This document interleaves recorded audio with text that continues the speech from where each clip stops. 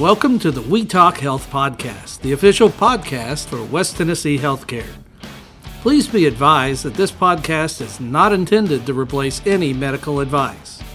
Always follow your medical professional's advice and direction. Nothing said in this podcast is intended to supersede or supplement the direction of your medical caretakers. If you have any questions, please reach out to us at wetalkhealthpodcast@gmail.com, and we will do our best to answer any questions you may have. Welcome to another episode of We Talk Health. My name is Will Castro, and joining me in the studio today is Dr. Michael Abdelmessa.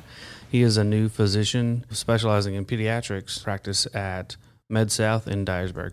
Dr. Michael, can I call you Dr. Michael? Yes, that's fine. Awesome. How are you today? Good. How are you? Good. I'm great. Thanks for coming in today. So, Dr. Michael, tell me about yourself. Where are you from? Where are you living? Practicing in Dyersburg, we know that. Yes, sir. So, I'm originally from Egypt. Oh, wow. Cairo, Egypt. Yes. That's amazing. Yeah. I've always wanted to go there. It's a beautiful country, definitely with all the history of the pharaohs and the pyramids. Right. But yeah, we initially moved to Kuwait. My dad worked as an engineer with the U.S. Army. Okay. So we moved to Kuwait for a while, for 3 years, and then moved to United States in 2004. Okay, so you've been here for a little while then. Mm-hmm. That's awesome. We moved straight to California, to a small town called Fresno, Central California, Central Valley, and then did my undergrad there, went to med school in the Caribbean, and then did residency back in California at Children's Hospital, Valley Children's Hospital, and then I met my fiance, she's from Tennessee, and that's where I got my Tennessee ties, and she's from Smyrna, but she goes to Jackson. Yeah, okay. So she goes to Union, and then so I was looking for a job near there, and they found me Dyersburg. So there you go. I moved to Dyersburg 2 months ago. Awesome. Yeah. I'm sure doing medical school in the Caribbean was the worst. I'm sure it was not. Yes, man. All those beaches. Yeah. How could you have a good time doing that? I know, right? Well, that's awesome. We're glad to have you in this area and connected to West Tennessee Healthcare. Appreciate it. Thank you so much. And I'm looking forward to work and live in Dyersburg. I like the small community feel. I like how everyone is close with each one. And that was kind of my target as growing up, is become like the local physician or the local pediatrician in the area. So I'm actually enjoying my time. That's great. Yeah. So today we're going to be talking about pediatric vaccinations. Now, we're not necessarily talking about the big buzzword right now is vaccinations for COVID, but we're going to be talking about the other required vaccinations for going to school as children get older. Is that correct? That's right. Perfect. So what do parents do if their children are behind on their immunization schedules?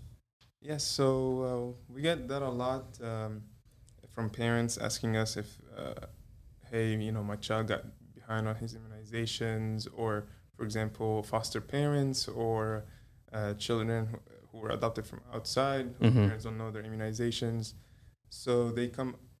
I always tell them that you need to sit down with the pediatrician to discuss, how old is the child, if there's any previous records to view. So you need to sit down with the pediatrician and go through the options. Okay. The CDC and the American Academy of Pediatrics both have excellent sources for parents that talk about vaccinations and at what ages and what to do if they're behind. So I advise everyone, all the parents who have these kind of questions, to always go visit these websites. The American Academy of Pediatrics has a website called healthychildren.org. It's an excellent source for parents.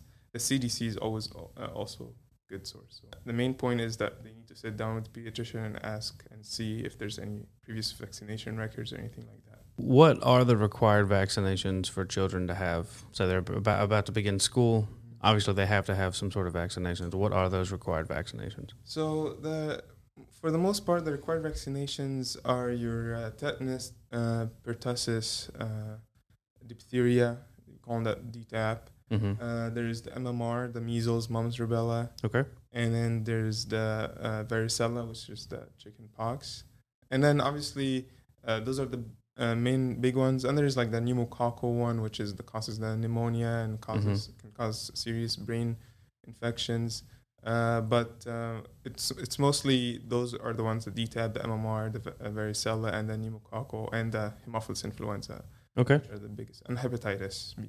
Gotcha. So I'm not a father, so I've not experienced taking my children to get immunizations. Do these shots all happen on the same day, or are they kind of spread out over a year or two? Yes, so immunizations happen throughout, mostly from birth to like 18 years old. Okay. But basically, the biggest groupings of vaccinations happen at 2-month visit, the 4-month, 6-month, Okay. and then you have the 1 year to the 15-month, like 12 to 15-month visit. Mm-hmm. And then depending on, because sometimes it depends on the insurance, it depends on the I see. type of vaccine it is, because there's combo vaccinations. So you can be at the 15-month, the 12-month, it just depends. And then after that, basically, so babyhood, kind of toddlerhood, Mm-hmm. and then you have the 4 to 6, which is the preschooler age, and like starting kindergarten. Okay.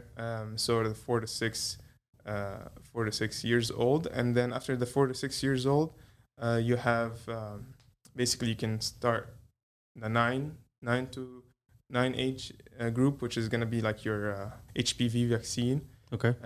and then the meningitis vaccine, Gotcha. and then obviously every year you get the flu vaccine. Gotcha. Okay. So should parents delay vaccinations if their child is ill? We do get that question very commonly. As you know, children get sick all the time, Sure. whether they get daycare or at school. So we usually tell parents, mild illnesses such as like cough, runny nose, simple diarrhea, ear infection. Mm-hmm. We should not delay vaccinations just because they have that kind of infection. Okay. There are some serious infections that can delay vaccinations, and but mostly they're so serious that the child is already in the hospital, so we push everything behind a little bit. Gotcha. But also conditions such as lymphoma, leukemias, the children have their own special calendar to catch up vaccinations. But for the most part, simple infections, ear infections, cough and cold kind of stuff, we don't like to delay vaccinations. Okay. That's good to know. So which vaccines are not taken in case of an egg allergy? Yeah, so egg allergy is very commonly associated with flu vaccine. Mm-hmm. There has been multiple reports, and the reason why is because the flu vaccine is like grown using some egg proteins, but there's multiple research out there conducted that showed really that if you just have a simple egg allergy, which means like you get maybe hives, your body is itching, that you're safe to take any type of flu vaccine. Okay. It becomes where important is that and that's again the reason why we tell you have to speak with your pediatrician or you speak with your physician, is that if you have a type of reaction where you start having difficulty breathing, Mm-hmm. your heart is beating so fast, you break out again in bad hives, you become dizzy or something like that, we call that anaphylactic shock. Okay. Or anaphylactic reaction, and that's just to eggs. So if you do have that kind of reaction to eggs, we recommend, you're still safe to get it, but we do recommend that you take the vaccine in a supervised setting, like in a clinic or a hospital or something like that, or the physician is very alert and has the equipment to help you right away. Sure. Do vaccines cause autism? I feel like that's a question that's kind of circulating media right now, Mm-hmm. and it has been for a while. Yeah, autism and vaccines have been a big question in the community. It's all because of some research back, I believe the 70s or so, and the guy was found to be not credible, and Mm-hmm. the research was deleted. But basically, there's no evidence, and they have followed kids throughout again, and they did multiple studies as well, and they found no evidence connecting the vaccines to autism.